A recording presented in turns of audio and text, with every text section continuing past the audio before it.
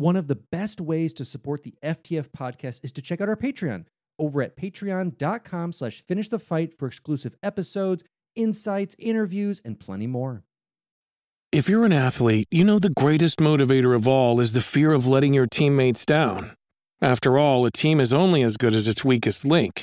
So you owe it to those wearing the same jersey as you to be your best every time you step on the field. That's why there's no vape in team.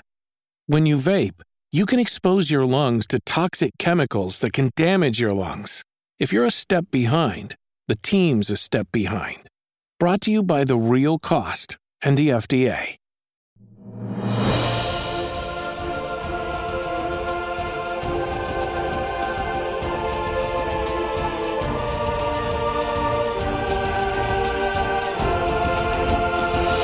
Welcome back to Finish the Fight, a gaming podcast, where we produce and develop the highest quality gaming research in podcast form. I am your host, Alex Kendall. And I am your host, Derek Baker. And today, we're talking about some big boys, some big boys. Just like that song from the Rugrats movie way back when they were talking about sumo wrestlers. Of course, we're talking about the same game in the same vein, Shadow of the Colossus. Are you talking about the Paris one? Yeah. Okay. Yes. Man, that's quite the throwback. This is a game from, I'm sure, about that same era, a little bit after probably the Rugrats maybe films. I think we had moved into DVD territory. No longer the orange VHS tapes, but yeah, shadows, Colossuses, their shadows that they leave behind from being so big, so many of them.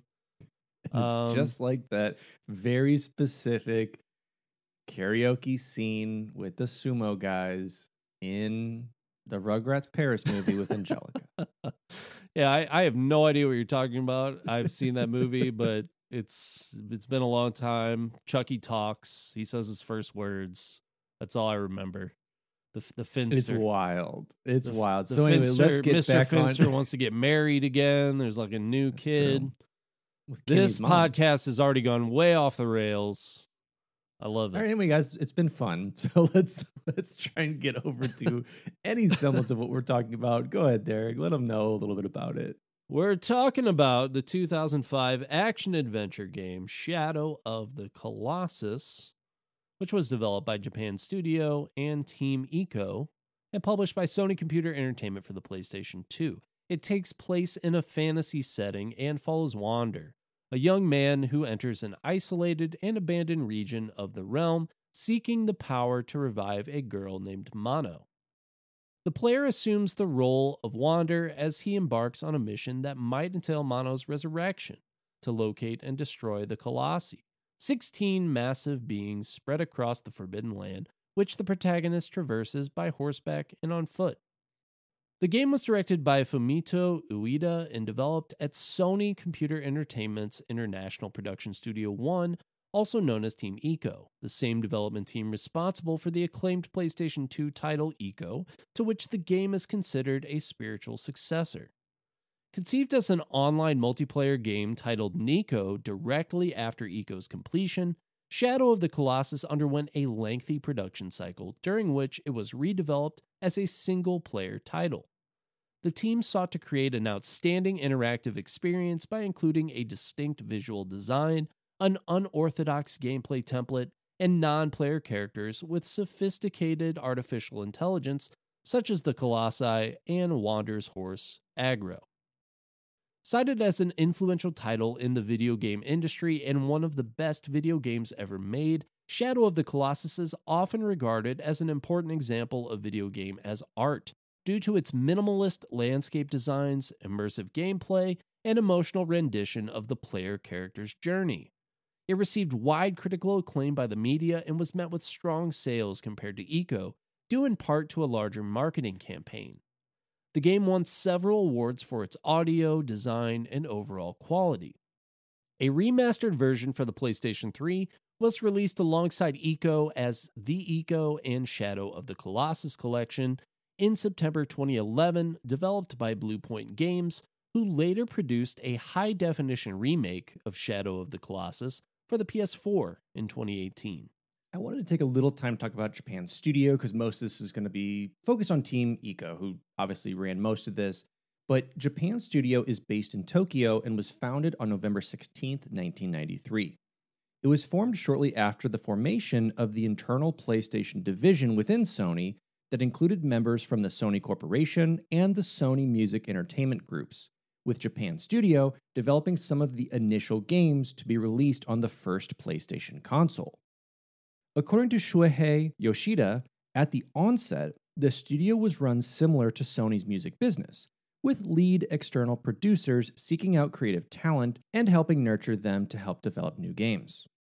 Examples of these works include Parappa the Rapper by Masaya Matsura and Everybody's Golf by Masashi Muramori. Yoshida oversaw Japan Studio from 1996 through 2000. Yoshida started creating teams within Japan Studio and hired them. New games such as Ape Escape and The Legend of Dragoon came out from Yoshida's approach, as well as dedicated teams such as Team Eco for Eco and Polyphony Digital for Gran Turismo, which eventually was spun out as its own first-party developer for Sony. Alongside these first-party titles, the latter years of the original PlayStation saw strong third-party support, with games like Final Fantasy VII and Metal Gear Solid.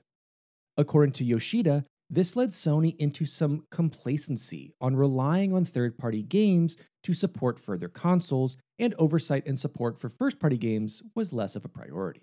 Shadow of the Colossus is the second project of Team Eco, a group of staff members within Sony Computer Entertainment's International Production Studio 1 that was led by director Fumito Ueda and producer Kenji Kaido. The game originated from one of Ueda's concepts that he developed directly after the team submitted their debut title Eco, released in late 2001 for Sony's PlayStation 2 for publication. As the basis of Team Eco's subsequent game had not been decided, Ueda examined a number of old ideas kicking around in his head, and quote, that couldn't be realized under previous circumstances. After a brief review of those avenues, Ueda chose to explore one that aligned with his own preferences as a game player. Ueda cited the Legend of Zelda series as an influence, as he grew up wanting to make a game like Zelda and designed the Colossi bosses like inverted Zelda dungeons. Ueda envisioned a work with an underlying motif of cruelty as a means of expression.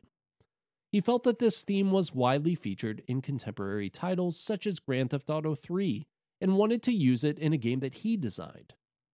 In a discussion with Kaido, Ueda observed that he had played a variety of video games containing battles with large bosses that the player must shoot from a distance to defeat. Ueda believed that the boss sequences of those games could be streamlined if the player character was able to approach and climb the oversized opponents to kill them with a close-range weapon. Accordingly, he chose to base the game around the player character's encounters with enormous fictional creatures, a premise that stemmed from Ueda's childhood fascination with monster movies.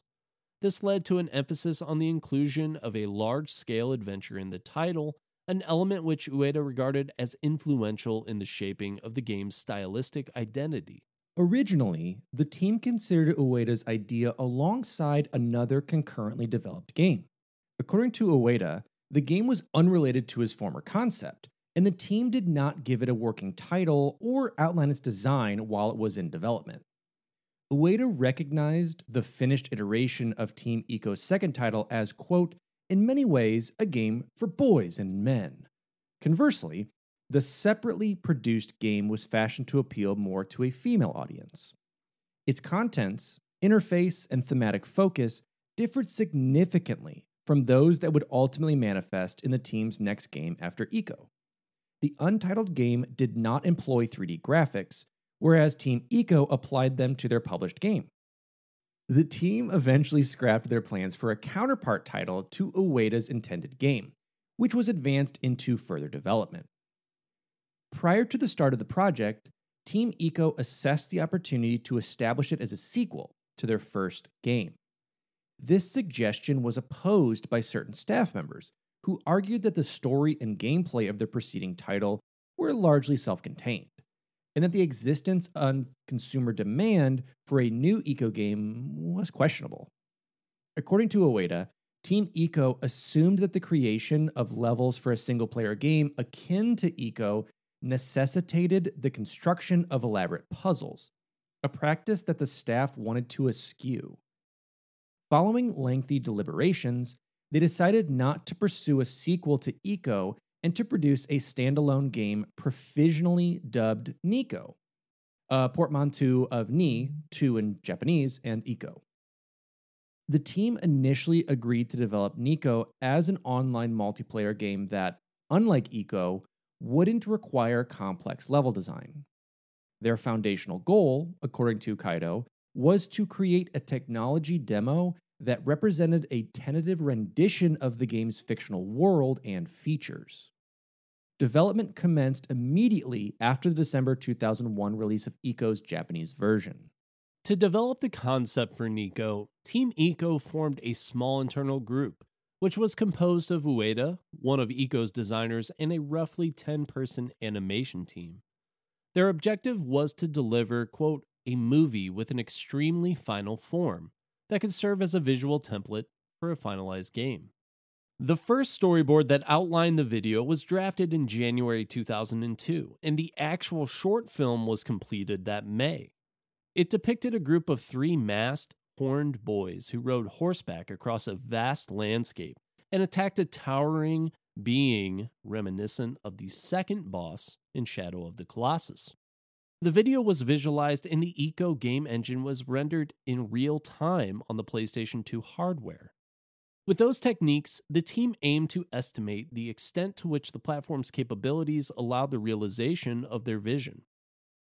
According to Kaido, the team deemed the resulting video to have attained a very high level of completion, and thus was able to use it as a reference point throughout the game's production. Although they subsequently modified the game's visuals from those of the demonstration reel, its themes of fighting a giant enemy and exploring a giant field carried over into the final game design. The demo indicated elements that were excluded from the released game.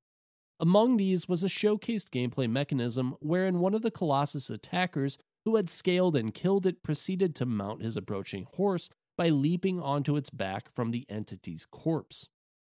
The video was later exhibited at many trade shows, such as the 2006 DICE Summit in Las Vegas, where Kaido and Ueda retrospectively discussed the game's development with Lorne Lanning.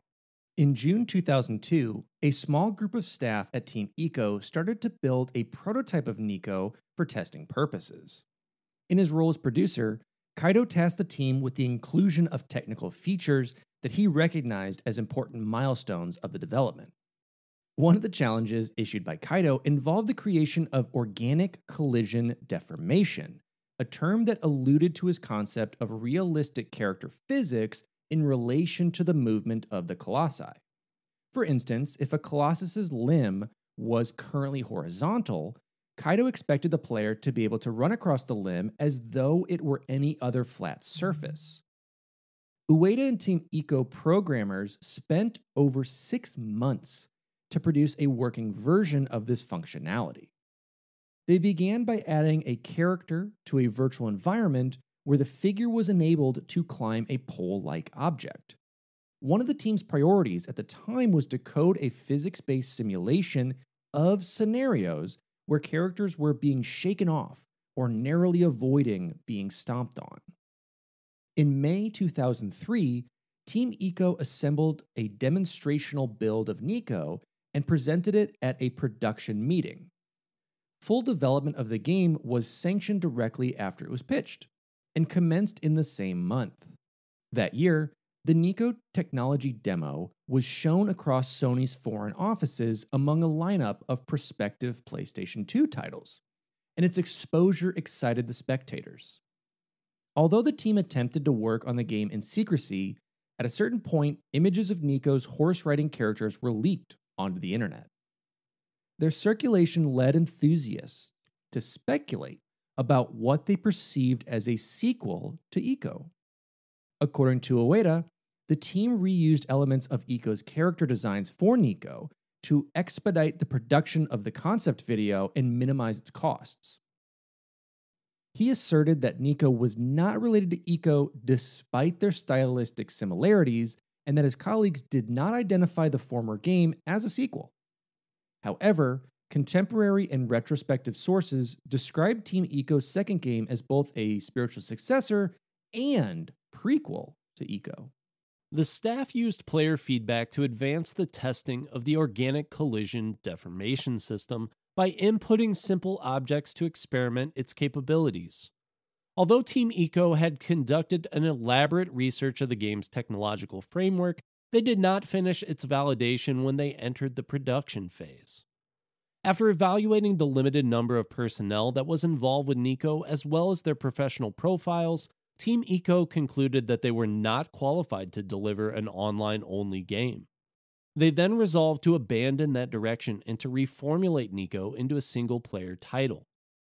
The team discarded Eco's development tools that they had used at the outset of the project and moved to write new programming utilities. Relatedly, they opted to create a dedicated game engine for the title in lieu of that from Eco. While the staff had intended to reuse the development practices that they had employed in Eco to proceed with Nico, the departure from the technology of the older game meant that its successor was built almost from the ground up again. After a lengthy preparatory phase, the game's production began in September 2003. Publisher SCEI gave the project a greater amount of development time, funding, and creative freedom in comparison to the resources of the Eco team, measures that arose from the company's recognition of that game's critical success. Kaido also noted that he and Ueda endeavored to expand the production with newly recruited staff. They sought out prospective collaborators, particularly artistic specialists, through job advertisements they had distributed across the Japanese trade media and via word-of-mouth publicity. From a pool of 500 applicants, 10 were subsequently enlisted to work on the game. However, Ueda felt that only 1 or 2 satisfied his criteria, as he expected every facet of the title to be as well crafted as possible. Kaido's concern during production was to guarantee Team Eco's ability to meet their schedule and budget commitments while ensuring that they had the opportunity, quote, to create everything Ueda was aiming for within the amount of time we had. Kaido remarked that his colleagues needed to start transitioning into full production, as they had devoted extensive efforts to the preparation of the game's technology. Initially, the team was unable to ascertain the level of sophistication with which they could materialize their ideas in the game. Character designer Shinpei Suzuki recalled that they started to develop the game in an experimental fashion and made progress through trial and error.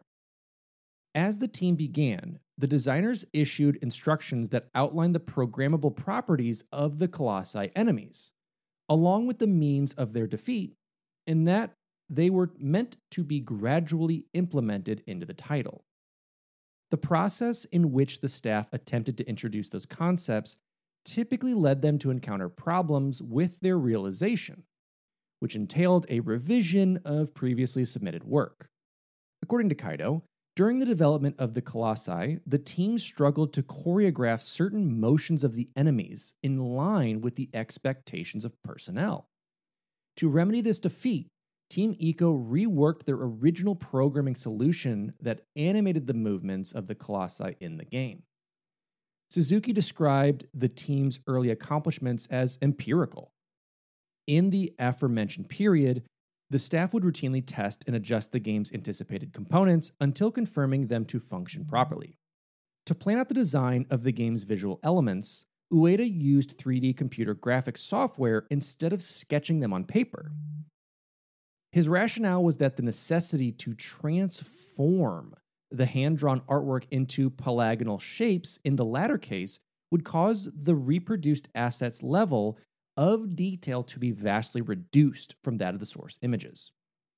In defining the inclusion of the game's environments, Ueda outlined his suggestions to the team's scenery designers, who then worked to apply them to the title. After the locations of the individual colossi were visualized in the game's engine, The group began to compose the game's setting by adding intermediary areas between the enemy's lairs. During development, the size of the game would frequently change as the team reorganized the connective material.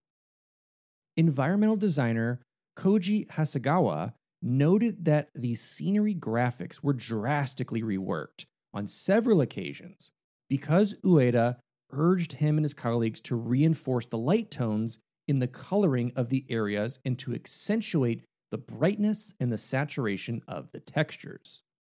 Like Eco, the game displays a distinct style of lighting.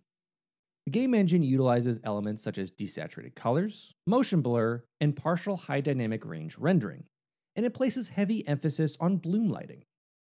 As Team Eco operationalized the game's physics-oriented features, they continued to refine them with reference to the Eco-inspired character designs from the Nico concept video. After the systems that modeled the player's interactions with the Colossi and generated the game world were established, the team integrated the human models from the prior versions of the game into a newly designed singular figure. The necessity for the protagonist to freely traverse a 3D space prompted the team to abandon the presentational format of Eco, whose gameplay is viewed from a fixed perspective, and to introduce a camera system with a third-person view of the character. After the inclusion of the player character's ability to perform climbing maneuvers, the team enabled the game to alter his physical response to instances of falling from a moving Colossus. The reaction would vary depending on the distance that the protagonist's body traveled to the landing point. According to Ueda, the moment when he saw the actual effect of that simulation led him to believe that the project offered an exceptional play experience when compared to preceding video games. Character animation is accomplished via keyframe animation. The game simulated physics in inverse kinematics, or IK, a method derived from the field of robotics. Some of the game's characters are procedurally animated. This technique is sparsely used due to the limited computational capacity of the PlayStation 2. While the basic movements of the character models were animated by hand, their physical interactions are simulated in real time by the game's physics engine.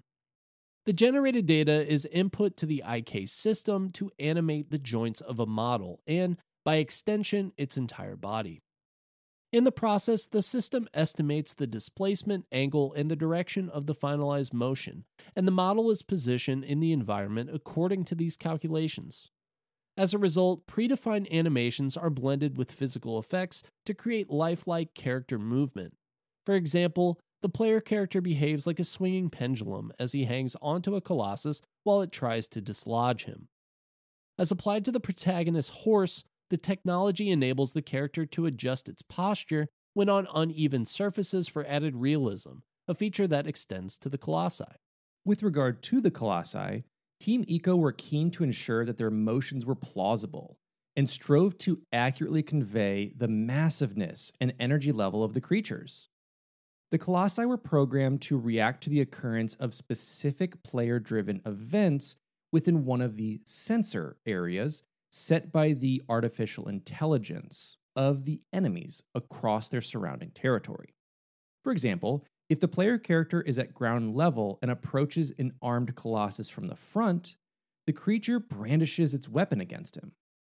As opposed to a hard-coded program, the Colossi's AI could be fine-tuned for each of the game's scenes. Team Eco also developed AI-enabled movement algorithms for the protagonist's horse, which was conceived as a realistic representation of its real-life counterparts. This solution allows the horse to occasionally ignore the player's commands and to be proactive in order to avoid visible sources of danger within its surroundings. However, Ueda admitted that the team had to seek a balance and how often aggro did not respond to player input so as to not sacrifice playability in the pursuit of realism.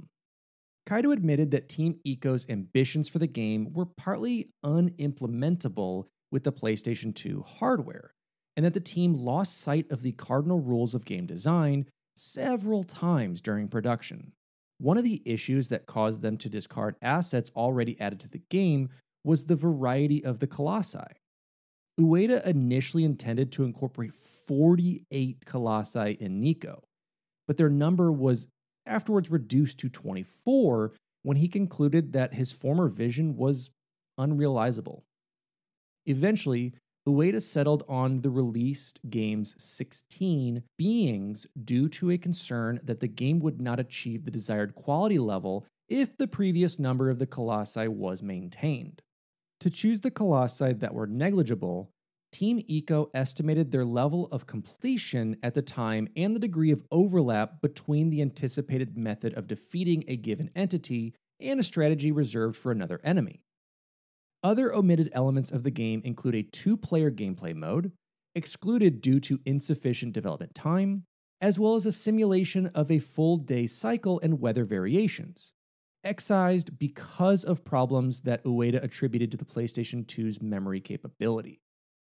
Despite the design-related difficulties, Kaido remarked that the staff managed to reaffirm their creative priorities repeatedly after they had consulted the Nico technology demo. As the time passed, the development proved to be a strenuous endeavor for the staff, and fan expectations for Team Eco's second game placed them under pressure to surpass their past work in Eco. The team's morale was challenged by Ueda's perfectionistic tendencies, as he was often demanding in his requests for revisions of the game's components. According to both him and Kaido, Ueda's insistence on exercising personal supervision over the artistic facets of the development was a factor in the emergence of the setbacks that the team encountered as they continued to work on the game. Thomas Wilbur of the Swedish gaming magazine Level afterward commented that Ueda's hands-on role in the creation of his games was evidence of his familiarity with every aspect pertinent to their development, and that Ueda was able to command the respect of individual personnel because of that personal quality. At the height of production, Ueda stayed in the office after hours to make progress in contributing content to the game.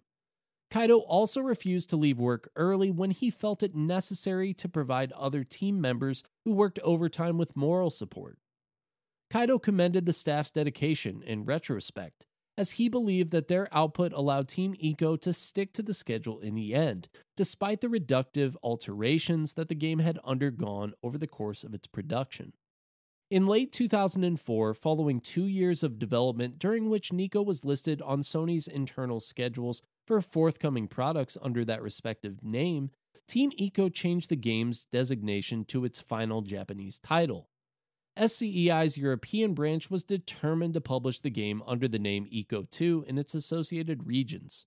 However, Sony Computer Entertainment America proposed that the game's original title, translated as Wanda and the Colossus, be rebranded as Shadow of the Colossus for a North American release.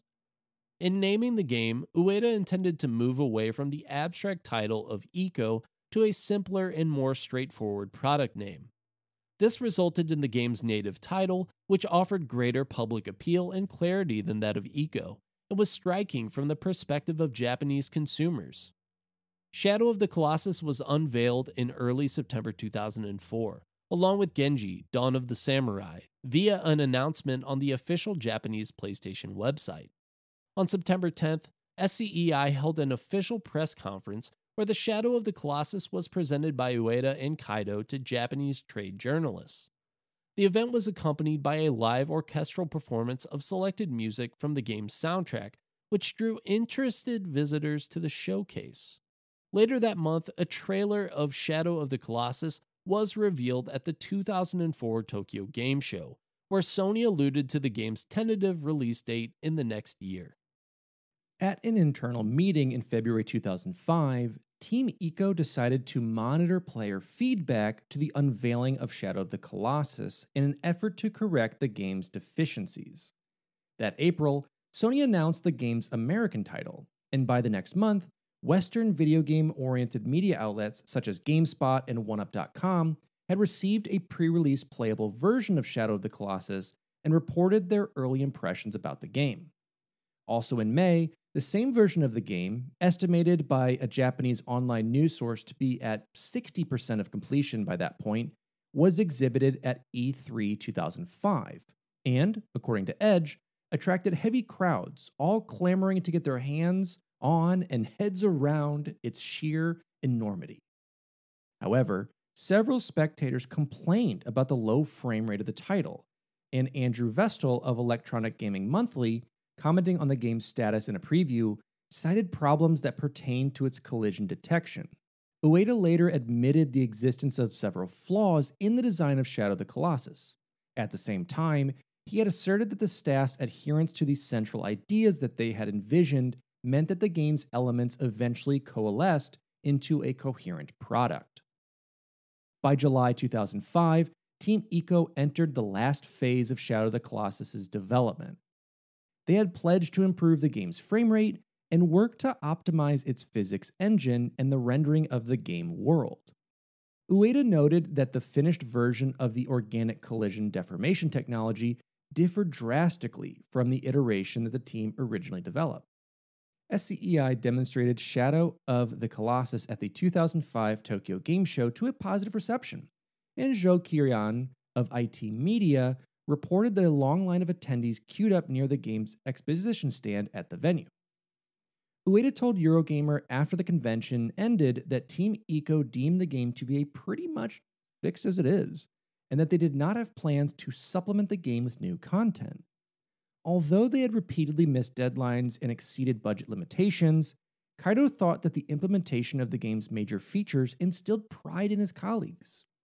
According to Ueda, Shadow of the Colossus ultimately involved a 40-person team. After 3.5 years of development, Team Ico completed the Japanese and North American versions of Shadow of the Colossus in September 2005. For Shadow of the Colossus, Team Ico adopted a more sophisticated template for their creative process than Ico's principal idea of design by subtraction. Under the latter approach, they removed the title's integrated elements that detracted players from its reality. Ueda felt that Ico's analogous structure to an adventure game resulted in its limited interactivity, and he wanted Shadow of the Colossus to be more player-driven by comparison.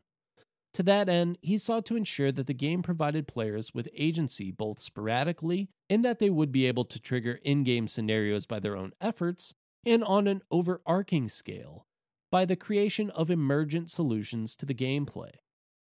Furthermore, the player can manipulate the camera during cutscenes, a functionality designed to maintain the impression of controllability, and therefore the consumer's interest, in those otherwise self-directed segments of the game.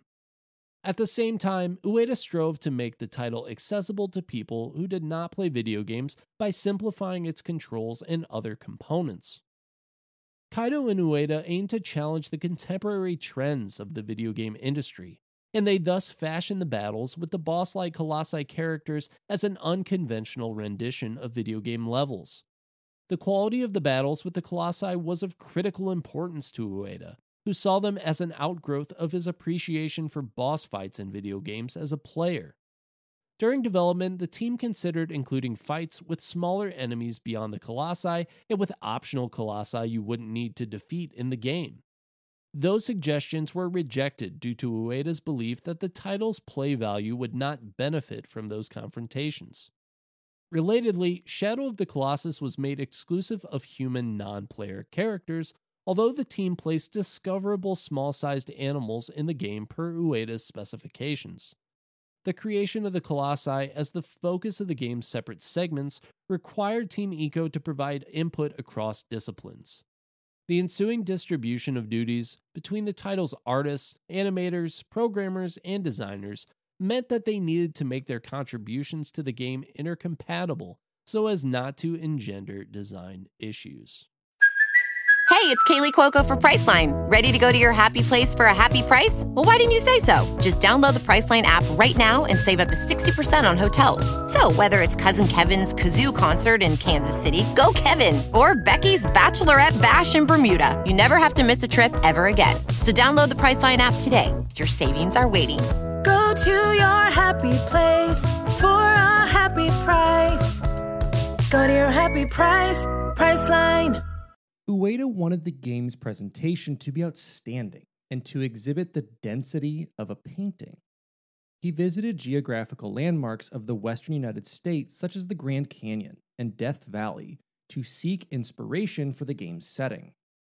The modeling of the game's environments, whose arrangement stemmed from independently constructed battlegrounds tied to each of the colossi, followed a pattern that Koji Hasegawa described as a repeating cycle of creating, testing, and tuning. The team initially struggled to carry out Ueda's instructions for the shaping of the scenery and altered the game's locations frequently, so as to find a satisfactory design for the setting. After researching several visual arts genres, Team Eco crafted a distinct graphical style that utilized both grayish and light color tones to underscore the game's ambiance, identified by Ueda as firm feeling. This aesthetic was exemplified by the game mechanics of searching the setting for the colossi, which came from Ueda's desire to determine a straightforward and visually defined reference for the player. He remarked that the game's completed graphics, as well as its gameplay principles, were produced similarly to those of Eco, as an invocation of stylistic parallels between the two titles. Among the game's characters, the appearance of the human personalities was established prior to that of the colossi. According to Ueda, Wander and Mono, while fitting the literary trope of a little boy and a little girl, were not meant to occupy archetypal roles, and the team attempted to foster a cool image in molding Wander's gestures. The Colossus design was derived from that of the gameplay, and was meant to invoke a simultaneous sense of peculiarity and realism, while not indicating their true nature. Ueda was keen to achieve a convincing depiction of the Colossi scale, which was underlined by the addition of a climbable fur surface to the creatures. However, the complexity of the game's physics engine meant that the faster Colossi needed to be smaller as well. Another concern for Ueda was to materialize a unique connection between the Colossi, as NPCs, and the game's audience, by ensuring that victory over an enemy evoked a conflicted sensation in the player. In exploring this aspect, Ueda combined a scene that portrayed the death of a Colossus with a melancholic song from a film soundtrack. He presented the edited sequence to the staff, who burst out laughing. To have a scene like that seemed like a mistake to them. Nevertheless, Ueda resolved to carry the idea over to the rest of the Colossi battles, which he asserted to be a well-judged choice after he had asked players to voice their opinions on that matter.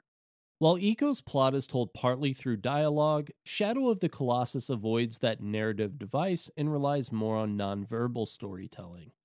Ueda strove to clearly characterize the game's setting within the constraints of the target platform, and thus devised a simple storyline for the title. As part of his approach to the game's environmental design, Ueda emphasized the motif of a lonely hero in the game, in keeping with the atmosphere of Eco. Ueda explained that his design practices, together with the technological limitations of the time, meant that he favored characters that live inside their own heads instead of having complicated relationships with other characters. At the same time, he was interested in the concept of companionship between an AI-controlled character and the player. This led him to construct a partnership between Wander and Agro, reminiscent of the connection between Eco's titular hero and Yorda, an NPC. Based in part on Ueda's own experiences in horse riding, the team prepared a detailed set of maneuvers that Wander could execute in concert with Agro, and gave Agro a crucial supportive role during gameplay. Kaido was especially satisfied with Agro's implementation, and Ueda was inspired by the interplay between the horse and the protagonist to focus his following game, The Last Guardian, on a similar relationship. Presented through a minimalistic narrative, Shadow of the Colossus eschews disclosure of detailed information about the backstories and interrelationships of its characters to the player. The game takes place in a fantasy world, wherein a vast and unpopulated peninsula, known as the Forbidden Land, serves as the main setting for the game's events. Separated from the outside realm by a distant mountain range to its north and sea to the south and east, the area contains ruins and remnants of ancient structures, an indication that it had formerly been a settlement.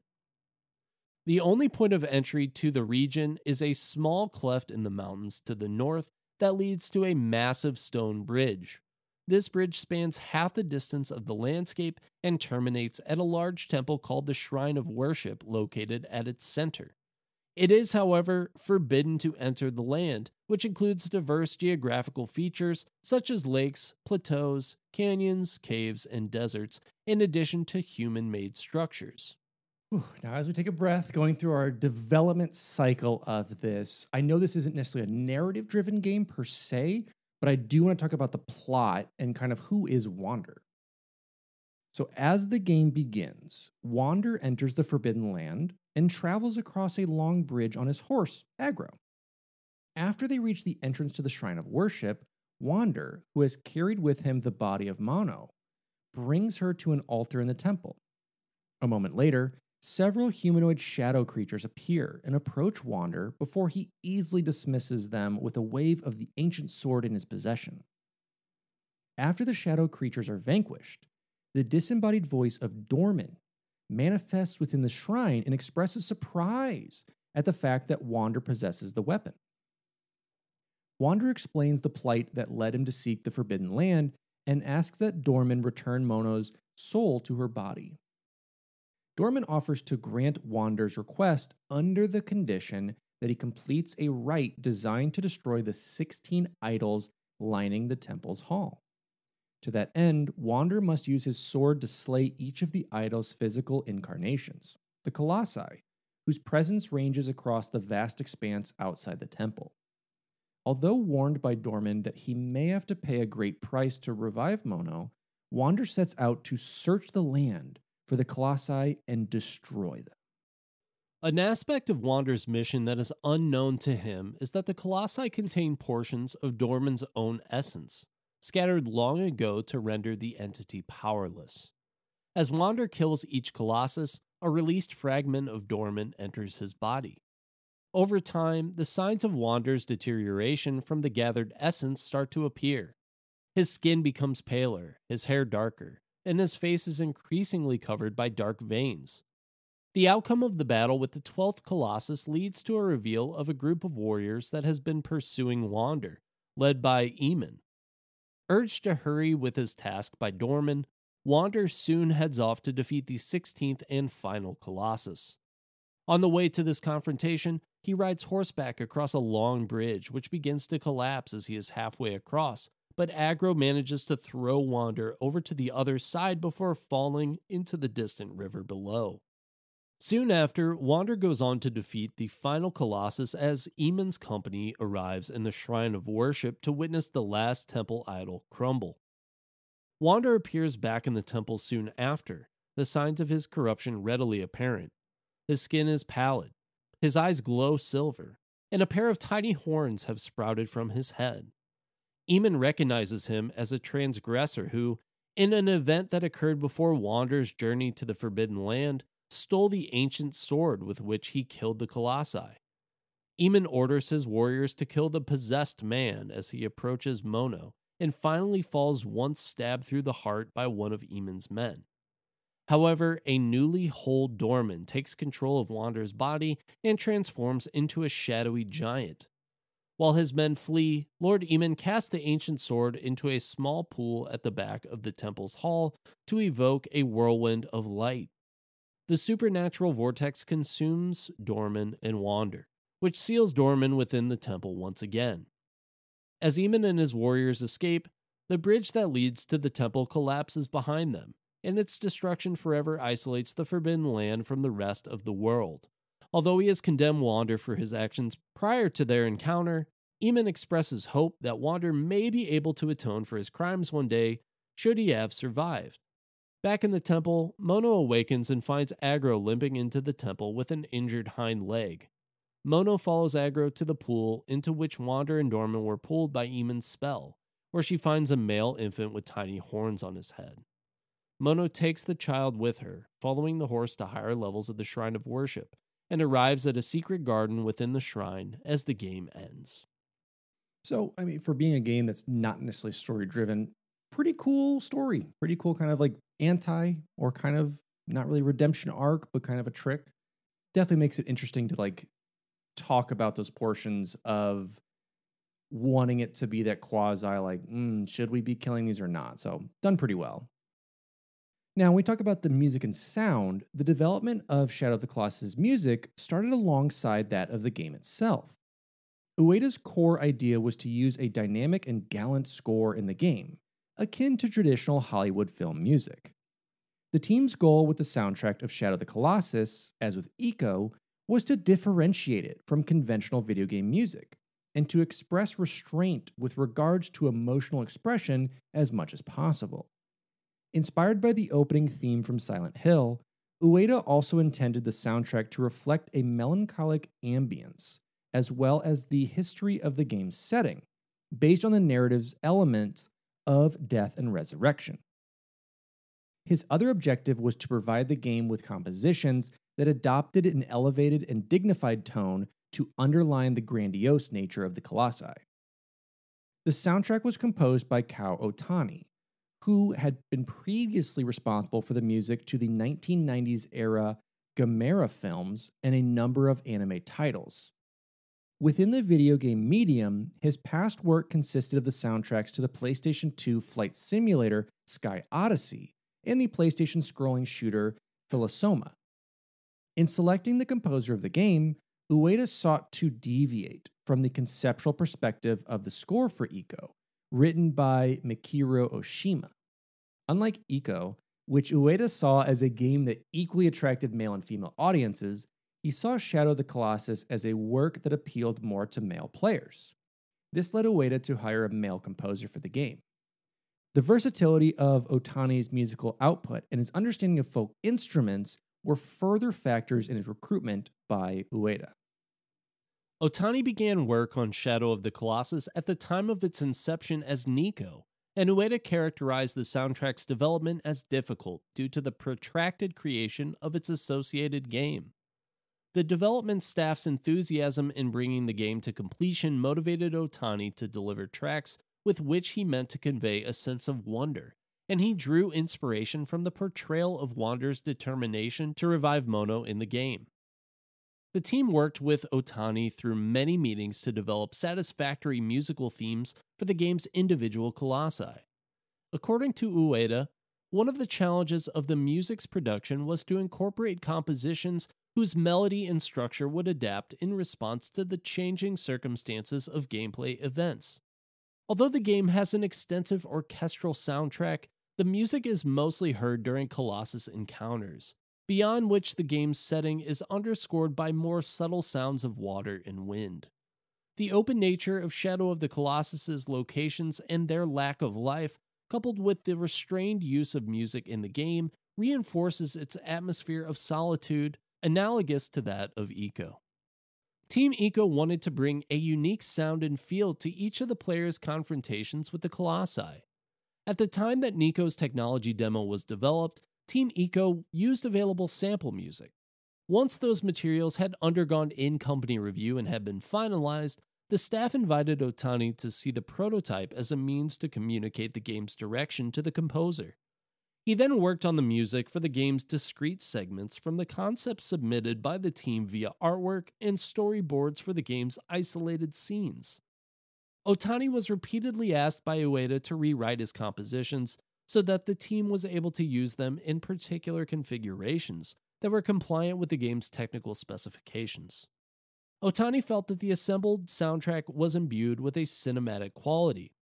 On December 7, 2005, an album containing music from the game was released only in Japan, titled Wanda and the Colossus Original Soundtrack, Roar of the Earth. After the release of Shadow of the Colossus, Ueda stated his appreciation for Otani's work in the game. Ueda was especially fond of the music that accompanied the game's finale, a series of phrases that had been extracted by Otani from each of the score's other tracks and remixed into a new recording. Although parts of that composition perplexed Ueda at first, he became convinced that it was a really cool way to use the game's music after familiarizing himself with the result. Following a July 15, 2005 news release where SCEI confirmed the publication date for the Japanese version of Shadow of the Colossus, the company divulged details about the limited first-run edition of the game, which players could only acquire by pre-ordering on August 19th of that year. On September 12, 2005, SCEI revealed that it had secured an arrangement to distribute the game through 7-Eleven's, Japanese chain of convenience stores. The companies launched a promotional campaign. Consumers who pre-ordered the game at one of the 7-Eleven's retail outlets would receive stylized bookmarks, whose designs incorporated artwork from Shadow of the Colossus. On October 7, 2005, several weeks before the game was demonstrated at the 2005 Akihabara Entertainment Festival in Tokyo, Dengeki PlayStation's online news service reported that the custom copies of the game bundled with thematic memorabilia would be available for purchase at the event. Branded merchandise, such as calendars, posters, and t-shirts, was also sold in the Akihabara district on the occasion, and a promotional image featuring a Colossus was placed on a billboard in the area. Unlike Ico, Shadow of the Colossus received far more exposure, in part because of Sony's willingness to leverage its resources for a massive advertising campaign. It was advertised in game magazines, on television, and via online resources such as SCEI's affiliated websites, for instance. In November 2004, the game's soundtrack was partially made available for listening on the game's official webpage. Shadow of the Colossus was released in Japan on October 27, 2005, at a list price of 7,140 yen. The limited edition of Shadow of the Colossus, distributed through pre-ordering, contained a different packaging from the standard edition. Promotional videos that had been screened at the game's initial September 2004 unveiling, E3 2005, and the 2005 Tokyo Game Show, and production footage of Niku. The edition's content also consisted of unpublished screenshots, storyboards, and video materials from various periods of the game's development. Prior to its domestic launch, Shadow of the Colossus had been released in North America on October 18, 2005, accompanied by a nationwide advertising campaign that ran across multiple mediums. The PAL version of the game was released in February 2006, and much like the PAL release for Ico, the game came in cardboard packaging displaying various pieces of artwork from the game. It contained 4 art cards. The game also came with a making of documentary, a trailer for Ico, and a gallery of concept art, accessible from the game's main menu. Sony Computer Entertainment also re-released Ico in PAL territories at the time of Shadow of the Colossus's release, both to promote the game through Ico's reputation and to allow players who did not buy Ico during its original limited release to complete their collections. A PlayStation 3 remastered version of Ico and Shadow of the Colossus was announced at Tokyo Game Show 2010 and released in September 2011 under the title The Ico and Shadow of Colossus Collection. Developed by Bluepoint Games, both were improved graphically to take advantage of the PS3's hardware and HD TVs, with numerous other improvements implemented. The updated re-release of Shadow of the Colossus features high-definition graphics, content previously missing from the North American release, PlayStation Network trophies, and 3D support. The HD version was released separately in Japan. Sony also announced a remake of Shadow of the Colossus for the PlayStation 4 during their E3 2017 press conference. It was released on February 6, 2018. The remake is led by Bluepoint, who developed the earlier PS3 remaster. The developers remade all of the game's assets from the ground up, but the game retains the same gameplay from the original title, along with the introduction of a new control scheme. Ueda had since left Sony, but provided a list of recommended changes to Bluepoint for the remake.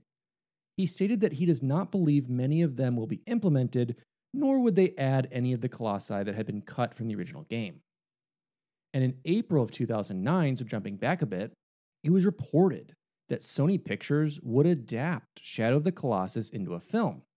Kevin Misher, producer of The Scorpion King, The Interpreter, and the recently attempted remake of Dune, negotiated to produce. It was announced that Fumito Ueda would be involved in the film's production. On May 23, 2012, it was reported that Chronicle director Josh Trank would be directing the film adaptation. Seth Lockheed was due to write the film. In September 2014, Variety reported that Mama director Andreas Muschietti would direct the film after Trank dropped out due to scheduling conflicts with other projects. And unfortunately, like most video game movie adaptations that were attempted to come out in the 2000s, it just fell into development hell. But fingers crossed, now that they're doing better, we may get a Colossi film. My fingers aren't crossed. Shadow of the Colossus has been cited as an influence on various video games, including God of War 2, God of War 3, Titan Souls, The Legend of Zelda Breath of the Wild, Death's Gambit, Pray for the Gods, and Elden Ring. Film director Guillermo del Toro considers both Ico and Shadow of the Colossus as masterpieces and part of his directorial influence. Shadow of the Colossus is also cited numerous times in debates regarding the art quality and emotional perspectives of video games. The game plays a significant role in the 2007 Mike Binder film Reign Over Me, as one of the ways Adam Sandler's character copes with his primary struggle, with aspects of the game mirroring the tragedy that befell Sandler's character. Shadow of the Colossus falling giants mirroring the crashing towers of the September 11 attacks in which his wife and children died, and the game's lead character trying to resurrect his deceased love are two of the main themes which strike a similarity. Sandler is said to have ad-libbed a detailed description of the control scheme in a scene with Don Cheadle, who plays his old friend. Both actors are said to have become experts at the game during the filming. Now, Shadow of the Colossus's commercial reception was positive, with sales of 140,000 copies in its first week at retail in Japan, reaching number 1 in the charts. Almost 80% of the initial Japanese shipment was sold within 2 days. These figures compare favorably with Ico, which was well received by critics, but failed to sell a significant number of units. The game was placed on Sony's list of greatest hits titles on August 6, 2006. Shadow of the Colossus received critical acclaim, with an average critic score of 91% at Game Rankings, making it the 11th highest rated game in 2005. The game received strong reviews from publications such as the Japanese magazine Famitsu, who rated it with their weird score of 37 out of 40, the UK-based Edge, who awarded an 8 out of 10, and Electronic Gaming Monthly, who granted 8.8 out of 10. GameSpot's review gave it an 8.7, commenting that the game's aesthetic presentation is unparalleled by any standard, while multimedia website IGN hailed the game as an amazing experience and an absolute must-have title, rating it a 9.7 out of 10. GameSpy described it as possibly the most innovative and visually arresting game of the year for the PS2. A retrospective Edge article described the game as a fiction of unquestionable thematic richness, of riveting emotional power, whose fundamental artistic qualities are completely fused with its interactivity. Dave Sicarico, a literature lecturer at the University of Otago, praised the game for its use of long cutscenes and stretches of writing to make the player engage in self-reflection and feel immersed in the game world. Many reviewers consider the game's soundtrack to be one of its greatest aspects. In addition to Electronic Gaming Monthly's award of Soundtrack of the Year, GameSpot commented that the musical score conveyed and often intensified the mood of any given situation, while it was described as one of the finest game soundtracks ever by a reviewer from Eurogamer. However, the game has been criticized for its erratic frame rate, which is usually smooth while traversing the landscape, but often slows down in fast-paced situations such as the Colossus battles. Concern was also expressed about the game's camera, which was described by GameSpy as being as much of an opponent as the Colossi, managing to recenter itself at the worst and most inopportune times. Reviewers are often mixed about Agro's AI and controls. Edge commented that the controls were clumsy, crude, and unpredictable. Other critics like Game Revolution and GameSpot felt the game was too short, which the average playthrough time estimated to be 6 to 8 hours long, with little replay value given the puzzle elements to each Colossus battle. So, let's all take a quick break, take a breath in, breath out. There was a lot to this episode to take in. And I definitely want to include a lot of this, even though it is meaty, it is girthy to the information, just because I wanted to talk about what really took this development cycle to happen. So much of what went into this created this amazing game we see today. And I want us to take the time now, Derek, of course, to tell the people, why did we choose Shadow of the Colossus and what do we think of it? Yeah, so I obviously there was a lot of material and a lot of things that can be said about this. But I think the best way to start it off is that, well, it spans 3 consoles, and there's a reason for that. Yes. Because it's a very well-received game. Yeah. You know, it came out on PlayStation 2, got not just a remaster, but then also got like a remake for the PS4. And all of those have been really well received. I mean, if I had to give this a score, I just want to go up front, 37 out of 40. Well, of course. That's the way. That's the way. I mean, that's 40-point system. That's the most. Yeah, that's on my 40-point system here. Yeah, really cool. I mean, it's just a really cool game. It's really unique. It's one of those games that stands out. And so, you know, I just want to just talk about some of the things that really stood out to me in the episode. Of course, this game was influenced by The Legend of Zelda because all games are influenced by The Legend of Zelda. What I think is cool about this is that this then turns around and influences The Legend of Zelda in itself. And that we can't say that many games did, which I think is what makes this game cool. You can see that direct correlation to the final Ganon boss fight. Like that very much gargantuan fighting on your horse, doing this like with your bow, like that is 100% the homage to Shadow of the Colossus right there, is having this huge boss fight into this kind of like culmination of the hero succeeding. Now, obviously Legend of Zelda brings us to us like, hey, we've saved the kingdom versus like, hey, we've doomed us all. Yeah. Well, spoilers, but you know, there's consequences. There are. There definitely Tears of the Kingdom. There definitely are. There's consequences. But yeah, so I thought that was really cool because I don't think too many games can turn around and do that for Legend of Zelda.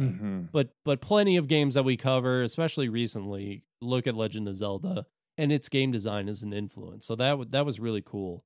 And I think you see it beyond even that final boss fight. You see it even with the little fights where you like can climb on top of the rock monsters and attack their special, you know, rock weakness and things like that, you know, that just stand out. Also thought it was really interesting. I almost messed this up at the beginning of the episode, but Koji Kaido, very similar name to Koji Kondo, longtime Nintendo composer. So, of course, it was meant to be. Of course. So, I think this game, the story of Shadow of Colossus is attention to detail in video games. And what can that do for you or against you? And what I think makes this process particularly unique is that it was not efficient at all. And as industries develop, you want more efficiency. You want to trend in that direction. Waste is bad. It makes sense when you're starting out with a new idea, a fresh concept, a fresh industry. There's going to be those growing pains, right? So this is a game that comes out in the early 2000s with just a lot of waste, but a lot of belief that this guy can make a really great game. And so not only, I think, having that support from your financial backing to be able to do that is really unique, but also having that internal self-awareness to say, hey, this original vision that we had for this game is just really not where it's going. So I know we've done a lot of work, but let's scrap it. Let's get rid of it and let's start working on this stuff again. And I think that takes a really clear vision, which I think Ueda had to have for this game. And it's why he was so involved in everything. But just that intense vision and self-awareness is so unique to Shadow of the Colossus. It absolutely is. And going from like, hey, we got like 60 plus Colossi we want to put into this. Okay, let's half it. Okay, let's have it again. Like, and bringing it down to being like, hey, and admitting we lost sight of kind of what we needed to do with this, but let's get us back on track and let's make it like the most impactful game we can. And like, sure, you can comment like it's only 6 to 8 hours, but it's 6 to 8 hours of like a beautifully thought out thematic story. Even though we're not like quote unquote harping on a huge story in there, just this thing of like the morality of like, hey, I took on this big Colossus. Why do I not feel great?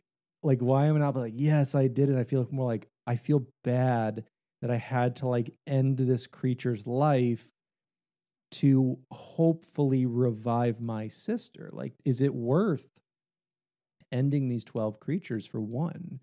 And it is such a cool commentary on that overall as a story and just as like an insane gameplay. I mean, this is again PS2 era. Back then, the graphics to us were great, but like looking back, like there's a lot of games that don't necessarily live up to that. And we've talked about Naughty Dog and plenty of others that tried to develop for the PS1, PS2, and just the like insane limitations and some like the really hard passes that made it tough to develop for Sony. And for them to maximize on that and maximize every chunk of it and like listen to that fan feedback of like, frames are pretty low and like collision detection kind of sucks, to then rebuild like your collision detection and be like, hey, we're jumping this frame rate back up. We're going to make it work. I think it's just such a testament to Team Eco doing this and building this up. And then eventually getting to Last Guardian, which does take on a whole different idea, but still builds on this beautiful way of like interacting with creatures and the environment around you. I think really stands a testament to the quality of the team and the quality of what people want to do with it. And I think that it really speaks to Ueda's ability to put his ego aside, because there is obviously this pressure internally, right? That he's sort of putting on his staff, but he's also there if he's making them work longer, like not leaving. When they're going and getting this poor feedback, he's not saying, no, my idea is the best. And I know it's the best. I know the vision. You guys don't know what you're talking about. Sure. He says, okay, well, let's take that into consideration and rework that. Not so self-driven that he's not willing to do that, except in like a very specific, I think, artistic case where he starts to really push like a certain vision. And I think that is really the best way that a leader can utilize their time. So a lot of, I think, respect for him in that regard. And commendation he deserves for having that awareness. Exactly. It's not the like, hey, it's my road or like the high road. It's very much like, especially with the music sequence where he's like, I want like a sad song after this, and the staff laughs and he's like, no. You don't understand like what this means. Like I let me explain my vision better. And I think that's it. Yeah. It's not just like you guys are all wrong. It's like I need to explain this better to you and understand why we're doing this.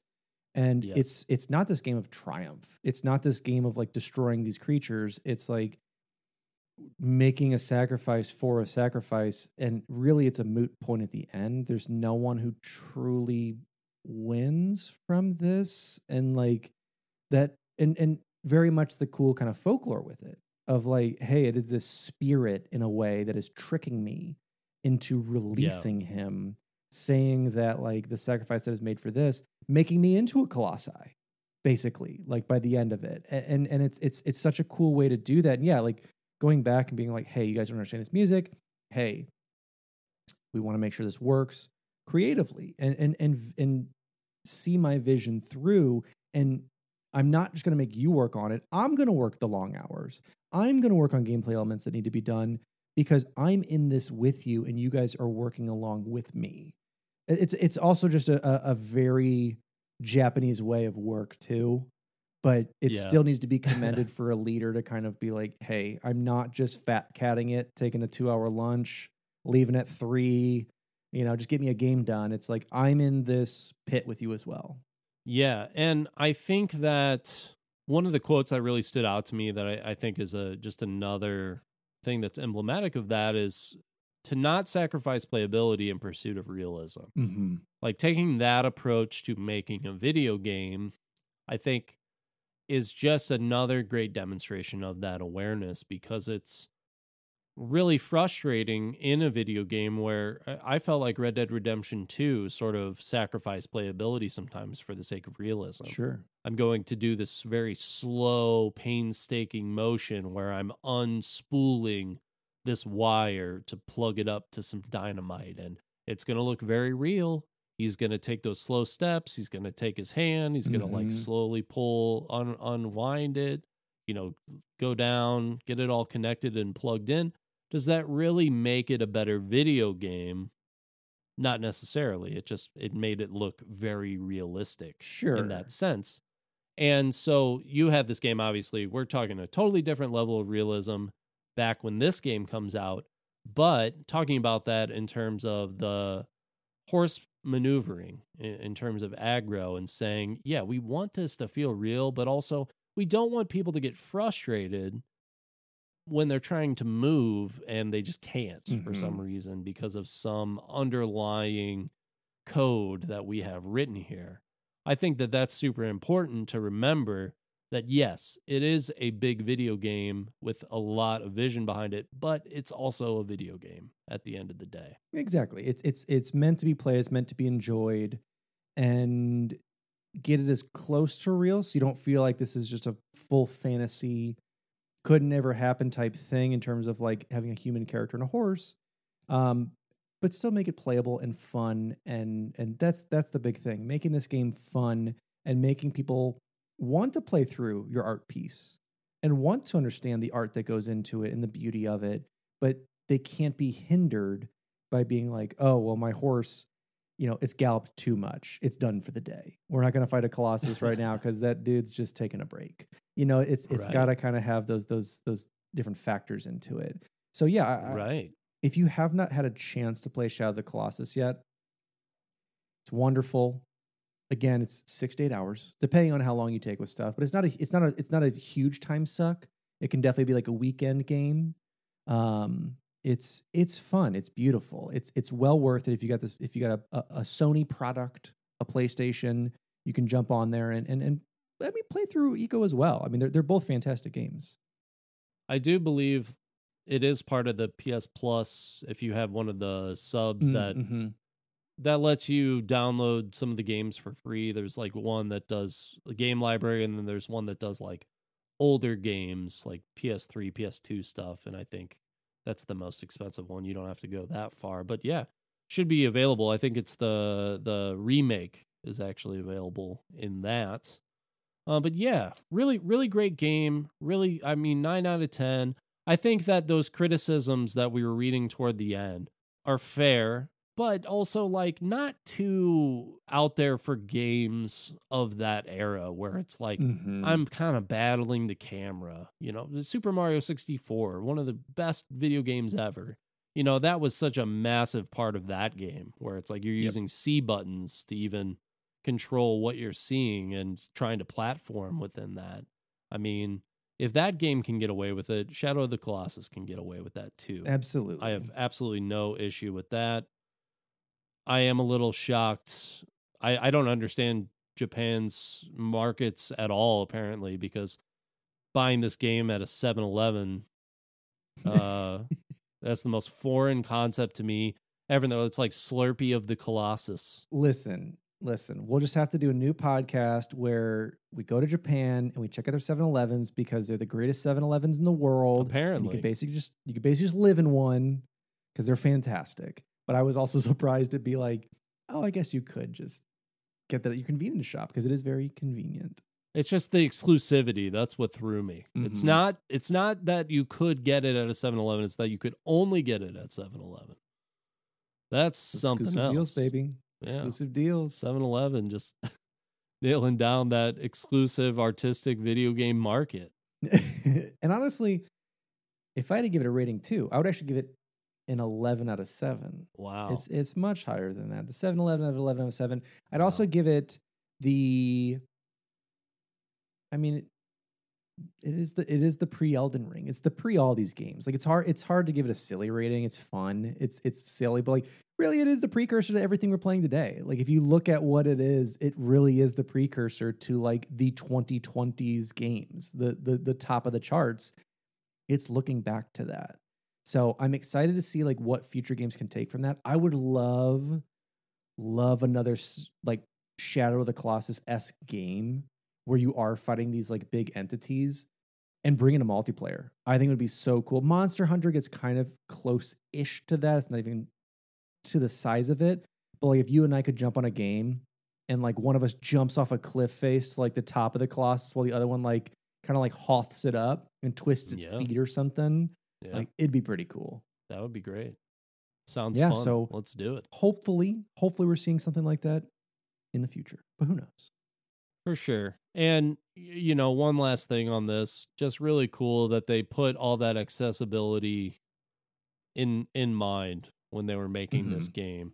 You're making a video game in an era where it's not necessarily a larger media vision in video games. So that could have gone very poorly to say we need to make this video game for gamers and non-gamers. And we need to have them both in mind. Really fantastic. Yeah. Research for this episode was done by Alex Kendall and Derek Baker. The intro and outro music was given to us by our friend Evan Barr, and our lovely artwork was provided by Aaron Shattuck. Beautiful people, as well as the beautiful people over on our Patreon. You can check us out at patreon.com/finishthefight. This is where you can get some physical and digital rewards, as well as some game night action. Got a couple select members to thank today with Snide T-Bird, Nick Hyman, and Anthony Gooch. Thank you so much for your support. You can follow us on Instagram or Twitter/X or whatever it is. You can also find us on Discord. There's a link in the description below. It's free to join. Alex and I are hanging out in there all the time. We'd love to see you. You can also check us out on Twitch. You can see me at twitch.tv/sourman70. That's twitch.tv/SOURMAN70, as well as Derek over at twitch.tv/thebakerman247. That is twitch.tv/thebakerman247. You can find this podcast on Apple Podcasts, Spotify, or most likely your favorite podcast listening platform. If you haven't yet, please drop us a review. We love to hear from you, and it helps us out a lot. And with that has been our coverage of Shadow of the Colossus. That has been the destruction of my throat and my voice. So thank you for getting through this with me. But let us know, what other Titan-esque games should we cover? Are there more story-based things you like? This is the story. This is my story. This is beauty. Let us know. Hit us up in our socials and whatnot, and we'll see if we'll add to the episode rotation. It's no Mr. Nuts in narrative, but... No Mr. Nuts in narrative, but hey, it's close. As always, I am your host, Alex Kendall. And I am your host, Wander the Wanderer. And this has been Finish the Fight, a gaming podcast.